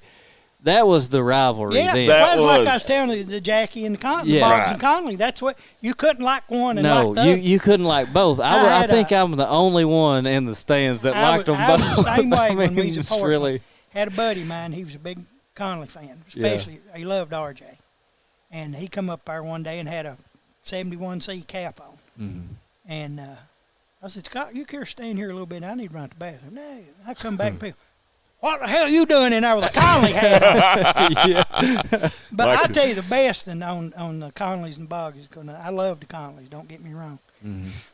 Dalmas lent Jackie a motor to go to Eldora with one time. And I knowed he was doing it early enough, that we always printed new shirts to take to Eldora with us. So we put Conley Trucking on the quarter pound. Oh, okay. And it was on Jackie's car, too. We put Conley Trucking on the quarter. I went to Southern. Ohio was the first time I had the shirts out. Had them hanging up, and you wouldn't believe the reactions. Oh, I could imagine. I mean, you wouldn't believe it. There was one girl come over, and she said, "Billy, I love you. I'd like to have one of them shirts. I've had every Jackie shirt you've ever done, but I won't buy that shirt." Just because it had Conley Trucking on it. I won't buy nothing with Conley's on it. And one guy come over had called his girlfriend. "I swear it's on there. It's on there. I swear it's on there." Yeah. I mean, and it was like, and finally that girl come back. I got to have one of them shirts. Yeah. She said, "If you got some duct tape, I can stick over that Conley truck." Yeah. So I stuck some duct tape over it, and she bought the shirt. But now that's just how the rivalry was, Like the Hatfields and McCoys. Yeah, it was. Them two was. Well, I always thought it was fun, and I was probably the only one that ever do it. But I always thought it was fun to put a Linville shirt on and go over to Victor's pit. That happened a lot earlier. And then put a Victor shirt on and go to the Linville pit and get their reaction. A lot of race car drivers, some of them don't like that. Oh, I know. Some of them really gets offended over that. Oh, yeah. But I'll tell you, the best I ever seen a driver, and he wasn't somebody I just barely know and just spoke to him maybe once or twice, was Jeep Van Warmer. He's the best I ever seen in his T-shirt trailer trying to sell shirts. I mean, he is unbelievable. Really? Cutting up and going on. And anybody had a Scott Blumquist shirt on, I'll trade you one of mine for that if you'll take it off. Well, it's all the time something like that. We telling stories. I got to tell my first trip to Eldora for the World 100. I went with my cousin, Tommy Ray, Big Tommy, and another buddy, Jughead. Well, we all had Blumquist shirts on and sat right there underneath the covered bleachers right behind the flag stand, and they was probably 20 Jeep Van Warmer fans around us, and I thought we was going to have to fight our way out of there because them two hated each other. And I was like, I'm not backing down because I was a huge Bloomquist fan. I always was. If I'm big as you, I'd back down anyway. Right. I know. But, I mean, it was just, it was just, you know, kind of one of them deals. They loved him. I sat there that night and watched him because our trailers were sitting across from each other. And it was just like, man, this guy's cool. Yeah. And I went over and then, went over and talked to him a few minutes and just told him, I said, I love the way you treat your fans and cut up with. And he thanked me. And then Shay, he had some purple shirts. And Shay loves purple. Mm-hmm. So she wanted to go over and get one. I said, well, go over. And she went on. He'd seen who was in the trailer and stuff like that. And she paid him for it to come back over. And he come back over and he said, I hated to charge her for that. And he said, here's your money back. I just couldn't give it to her in front of everybody else. Right. But he brought her money. He brought her money that's back. cool. That's pretty cool. But I mean, I'm a Jeep Van Warmer fan for that, for no other reason. But see, Jeep, I've never talked to him, but you know him on that level, and you watched him in action with his fans. Oh, so, I've never seen nobody that good with their fans. That's awesome. Because he was just cutting up and going on and hollering. And he always had a cool car. Yeah. I mean, he always had, the big especially his Eldora schemes was always, everybody was waiting, what's Jeep going to have on the car this year? Mm-hmm. Yeah. What's his name? Gerald something Van Warmer or something like that. I think his real name's Gerald or something. I think it is, yeah. But where you get Jeep at? And some of these people, I've always asked drivers, if I meet a new driver, where you get your number at? Mm-hmm. And had one boy tell me he was in jail, and that was the first three numbers. That was the first three numbers on his jail. I'm telling you, that's the honest truth. He said he was in jail in West Virginia, and the first three numbers was the Kentucky code of his jail. Yeah, that'd be. I mean, they said, man, I remember I asked Blackjack, where'd you get the 4 or the B4 at? He said, I was always a street racer, like them street outlaws. That's what Jack was, a street racer. Mm-hmm. He never got in a late model till he was 28 years old. Oh, okay. I didn't know And he that. straight raced. And he said, we went to the dirt track one night, and this guy had a car for sale, and it was number 34. Mm-hmm. He said, so we bought it and wanted to race that night, didn't have time to get lettered, so we took a piece of duct tape and made the 3 a B. So it was B4, and he said that stuck out pretty good with bogs. That's the way I kept it. Did. And some of them's got some awesome. Most of them, it's my daddy's number, or my grandpa's number, or the year I graduated from high school, or my football number. It's always something like that. Right. But it's always, there's always a good story about every time it's a good. So and so was my favorite driver, Mm-hmm. And but some of them it's hilarious. And Rooster comes from when Dustin was a little boy. He's been named that. That wasn't his racing name. That was his nickname when he was a little boy. And his daddy said he hopped around the yard like a little chicken, so he called him Rooster all the time. Yeah, I like that one. Well, I want to end with this, and we've got to wrap this thing up because we got to go get something to eat. We've got planned We're stuff starved to death. We'll go eat right now. Billy's going to show us something good to eat. But we were talking about you, and you got us back off topic and got us talking about other people. I didn't really want to talk about you done that on purpose. I know, he done it on purpose. I want to I'll tell you anything you want to know, but it's kind of embarrassing sometimes. I know it is. I will embarrass myself. I know. But I just want to say one other thing. Everything you've been through, it really is just so cool to see that you've built back here, and you're such a huge part of this. I told you, I said, I really wanted you to do our T-shirts. Thing, first coming back, people tell me, how you tough? And I'm not. That's good Lord. Yeah. Really is. That's where that come from. It wasn't me. Right. Yeah. And my daddy didn't haunt me if I didn't say that, because he was pretty awesome. But, we just blessed. I mean, that's all they are to it. We blessed. Yeah. Blessed to be where I'm at, where I'm sitting right now. Mm-hmm. Between two legends. Yeah, two legends. I ain't been between these legends since Charlie and Hewitt. One future Hall of Famer over here at World Wide West. But no, in all seriousness, I've got to tell on you, because Billy, you're a good dude too. Don't I don't know about that. You are, because yes, you are. We decided I said Billy's going to do our T-shirts this year. We called you up, and Billy gave us just. And I'm not going to talk specifics, but just an awesome deal on our shirts. And then he texted me the other day, and Wes, he tried to give us the T-shirts. He misunderstood me on something I meant. I said, no way, I want to pay you. It's worth it to me to have you do it. You all been, I think what y'all doing is awesome, and I know you're just getting started at it. And I hope you get big as John Boy and Billy. I hope we do too. I hope we do too. Yes, but absolutely. But we think it's awesome, for what you've done throughout the years, and impact on racing. And we've always tried to help people. I've never tried to break people up. I mean, I ain't saying I give you a much better deal than I did anybody else. I try to treat people fair. Yeah. Oh, and yeah. I know sure. most of the people I deal with ain't got $1 million budgets. Mm-hmm. They go to work and go cash their check and go to the racetrack. Right. Yeah. And I love doing it. I like being around it. I like racing. I like people. Yeah. And I'm probably one of the few people in the country could say that and tell you the truth. Yeah. But I like most people. I don't like everybody. But I like racing people, and I've always got a soft spot. We sat there and talked to that guy at that concert. He was racing, and we went and eat this morning. And that guy was asking us where he's from, and we was talking there, and then he said he sponsored a race car there.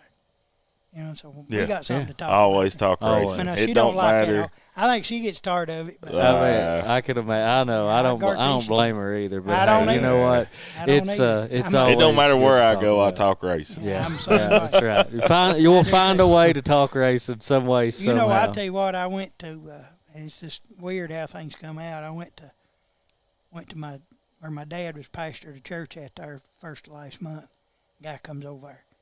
Dirk Fisher, and say, man, I live up there side Dirk. It's pretty cool. Yeah, it's cool. Yeah. Which Dirk's a cool guy too. Yeah, I he is. Dirk's one of the men, in racing, they ain't a whole lot of loyalty. Mm-hmm. I mean, he's not. Yeah. Dirk has been as loyal to me as any customer I've ever had. That's awesome. I mean, it is him, and I got to give Tony Halbert over at Twin Bridge the same way. But Dirk, I don't know if you noticed, last part of after we got flooded, Dirk didn't have no stickers on the right side of his car. He said, because I won't put no belts of stickers on my car. He just said, man, that's awesome. He said, when you get back in business, you call me and you can later it. Mm-hmm. Nobody else's stickers going on my car. That's loyalty and right that's there. Pretty bad when you got a white car with a big red quarter panel on it. Yeah. It looked bad on him, but it sure made me feel good, I'll tell you. Well, and I'm sure you talked about that. I'm sure with the age of technology, the internet, all that stuff, I'm sure that just like most other businesses, it probably makes it hard on your business as well. I mean, does it probably? I guess they're making a lot of money, but it makes it hard on everybody. Right. Yeah. And the prices, the way stuff's got any more. Mm-hmm. Shirts has went up over $1 shirt in the last 2 years, and inks is crazy. Yeah. I mean, they've almost doubled. Mm-hmm. And I mean, it's hard, and you see people, and I hate to see these racetracks go out and everybody this and that. Well, boys, that's kind of the way things are right now. Yeah. And everybody needs the support to stay going. Yeah, you do. They do. And that's something, and I'm probably going to get in trouble on this, and I'm going to shoot my mouth off. But I think flow racing is killing these local racetracks. And I love it. I got a subscription. I've had it ever since they started. I watch it every weekend if I ain't home. But now a lot of these local racetracks, it's hurting them. I'll go to 411 there next weekend because Dustin's going. If he wasn't going, I'd probably be at home watching the flow race. Yeah. That would have hurt them. Yeah. I mean, and it hurts them, and I don't mean to put them down because they're doing a good thing. Right. Racing's bigger than it ever was because of partially what they're doing. But now, boys, it's making it rough on these local racetracks, now I'm telling you. Yeah. And then the people say, well, the purses ain't going up and the cost are. Well, the cost is going up. Mm-hmm. Insurance going up. Gas is going up. You imagine what it takes to roll a racetrack in for 24 hours with 4 or 5 vehicles out on the daggone racetrack. Yeah. And especially a big track like Florence. What's that costing him? Yeah. Yeah. Well, I think the best thing we can do on a local level is every chance we get support each other. You need to do. I mean, if there's something we can do to support each other, local businesses here, and that's just. We got a lot of racetracks in Kentucky right now. Yeah. Mm-hmm. There's a lot. I ain't in Seton County, but I could probably be to 10 within 2.5 hours right now. Oh yeah. Oh yeah. Yep. And some of them, like I say, I growed up to ice and hope that guy makes it. I really do. Yeah. It's home. Yeah. 20 minutes, I can be there. Yeah. Yeah. I can be home in 3 hours after I stop meeting and talk to somebody. Right. Yeah. Josh knows all about that. Josh knows all about that with me. He said, I hate riding with him. I don't ride with him to the racetrack that's anymore. why I Dustin don't. and Shay gets along because I'm like this, and Dustin's like that, and she expects it. Yeah, yeah. She's used to it. She knows she's used to it. That's right. Yeah, she's definitely used to it. Well, if you need signs, graphics, race car wrap, T-shirts, anything when it comes to graphics, reach out to Billy. He'll take care of you. Appreciate that. Yeah. Appreciate what you all do, and appreciate allowing me to. I don't know. I hope I ain't made too big a fool out of them. No. Probably killed your ratings. You probably had a few turn out first. No, you may not have nobody on there right now. But listen, we haven't had a single person drop off. I've been watching it the whole time. Well, we've kept everybody on here. That's now I've seen a lot of comments here. I'll just let's see, just real quick. If it's too bad, let it go. No, just delete that one. Let's see. If anybody says it sounds like an old woman, delete. Find some. Let's see. I've seen some here. Let's see. Billy Moore is a walking dirt track encyclopedia. I don't know about that. I've loved it ever since I can remember. Billy is the man. How about that? Yeah, that's a pretty good one right Somebody there. don't know, man. I've saw some. I've seen a bunch, but they've all disappeared on me. But there've been a lot of people talking good. about how much you That's good. Well, mean to them. I hope it works out for you all. I mean, I want to see you do good because I think you're doing a good thing. Yeah. And dirt racing in Eastern Kentucky is really struggling. You know, these tracks can't be making a whole lot of money. But, you know, you see some pretty good crowds, you know, Burnside and Burnside's doing really good or seem to be. Yeah. I mean, I don't know people's money and wouldn't predict it, but I hope Brandon does good. He's always been good to me. Got a lot of respect for him. He's done a really good job down there. And, you know, these other tracks, these new ones are getting going. And like Rock Castle, I love that place down there. Yeah. We just got to say, we need butts in the seats at all of them. Every time the gates open, go support a local track wherever, you know. Man, I sure like Rock Castle. I remember I went down there when that track first opened up as a dirt track. You know, it was a dirt track, and then it was an asphalt track, and then he put it back to dirt. And, you know, I don't know. Now, Joe Deeney built that track. You know Joe Deeney from Denton Bar? Joe's one built that track. So, you tell me that. Yeah, I was thinking somebody told me that. It was you. I didn't know it. Joe always calls me Benny Feltner. I got to mention Benny, so that's a good way to get it in. But where I'm from Hazard, he called me Benny Feltner. Every time he calls Shay Hillbilly. Oh, is that right? Hillbilly and Benny Feltner. But, you know, Joe, he's a crackerjack, too. But you know, I hope everything. A lot of people, and I'll tell you something a lot of fans don't understand. They always say, you know, why don't they work together? Well, if I'm making money on Saturday night and the guy down the road ain't making no money on Friday, I ain't giving up my Saturday night so he can make money. I ain't going. It's tough enough anyway, and it's hard for tracks to work. Business. It's a really hard for tracks. I mean, they shouldn't schedule on top of each other. That's not good. Yeah. But now I'm gonna give up my Saturday night so he can make more money. I ain't gonna do that. You can't do that. Yeah. I mean, I don't, you know, if you work for Pepsi, you can't give up your job for a guy at Coke won't. No, that's exactly right. Yeah, right. Yeah, I always say Walmart ain't going to shut down for Target. No, and that's just the way it is. Here's another one. Nicest man ever. He gave my autistic little girl a Linville T-shirt at Brush Creek. I remember them. Them's good people right there, buddy. Somebody else says I always walk up to Billy's trailer. That lady and that little girl caused me to cry. Did they? They sure did. I mean, I'm glad they remembered that. That's cool. Yeah. Thank you, ma'am. I love that. I really do. Yeah. Billy, so just a bunch of them. But, man, I tell you what, it's been fun to sit here and just talk racing with you. I didn't mean to look like a big baby, but no, man. I'm hungry. No, that's what sugar's dropping what it is. Well, let's wrap this thing up. But it's been so much fun to be on here with you. You're all welcome back anytime. If I'm at the racetrack, you know, I'll try not to talk too bad or tell something I shouldn't tell, but I might. You just being ornery like Jackie. Yeah, just being ornery. Yeah, if you see Billy at the racetrack, stop and talk just to stop him. And talk. I always do. You don't have to buy a shirt, even if you don't like me or don't like Dustin. You'd like Shay if you met her. Yeah. Right. But you know, I appreciate it. I appreciate what y'all done. Appreciate you being here. I mean, we appreciate you. It's really been a lot. It's been therapeutic. I mean, you know, this flooding stuff's been tough. I mean, it's wore on me pretty hard. I mean, we lost everything we had, and we're back probably 80%. We still can't do any more embroidery work. I can't afford new embroidery machines. Yeah. And if you want to donate, $57,000, anybody want to donate? Man, like that's Cousin a lot. Eddie. That's How a much lot. you Yeah, need? that's right. How much you need there? 57,000. Right.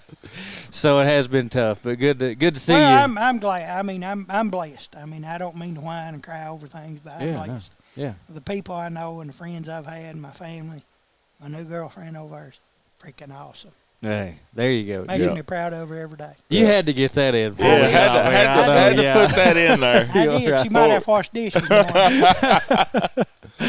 She is awesome. That's right. Well, this has been a fun thing, man. One of the best shows we've ever had. I knew it would be because I know Billy Moore, man. I'm telling you, I knew it would be. I was dreading.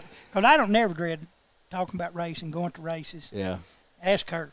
I mean, we watch too many races. Yeah. Yeah. Don't I? Yeah. Yeah. But it's awesome. I mean, I love it. Love the people. I mean, I don't know if there's better people anywhere than most racing people. No, that's what it's all about. Yeah. I mean, I don't know. I don't know what to say. Y'all have made my week. Well, good. And it'll be a good week till I get to 411. And we'll see how it goes from there. I'm glad. 411's tough. I mean, I love that place there, but it's tough. Yeah, it is. It's tough. I love that track. I'm glad we could make your week. You've made ours too. I can promise you that. It's been so much fun. Well, I tell you what. I hope I ain't left nobody out or sure didn't mean to talk to so many racing people that I look up to, and I just feel blessed. Yeah. I mean, I really do. I feel blessed y'all being here. Yeah, absolutely. Y'all made my week. I promise you. So do we. That's We're awesome. blessed to be here. Yeah, boys, y'all welcome back anytime. If there's anything I can ever do, holler at me. If there's somebody you need to talk to, need a phone number. Yeah. I got a big mouth. So. Yeah. Yeah, we'll be hollering at you for sure. Yeah. There's no doubt about that. Well, this has been a lot of fun, guys. Thank you all for tuning in with us and watching another episode. We'll have another one of these Road to Race Day episodes coming up here, and before we know it, it's going to be April. And it's going to be even better. We're going to be at the racetrack here in Kentucky. Tell you what you need to do is you need to make a trip up here when they have this race day out here. Yeah, somebody sent us a message about that. Yeah, yeah, we got somebody else is asking us tell us about that.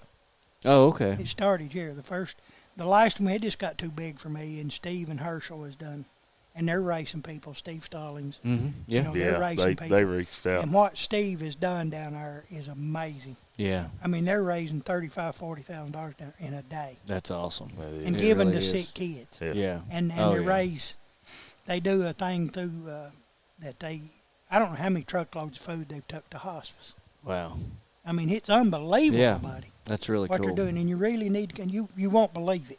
Yeah. I mean, it's something, and I don't like to brag on myself, but it did start here. Yeah. But it was the racing people done it. Yeah. The racing people done it.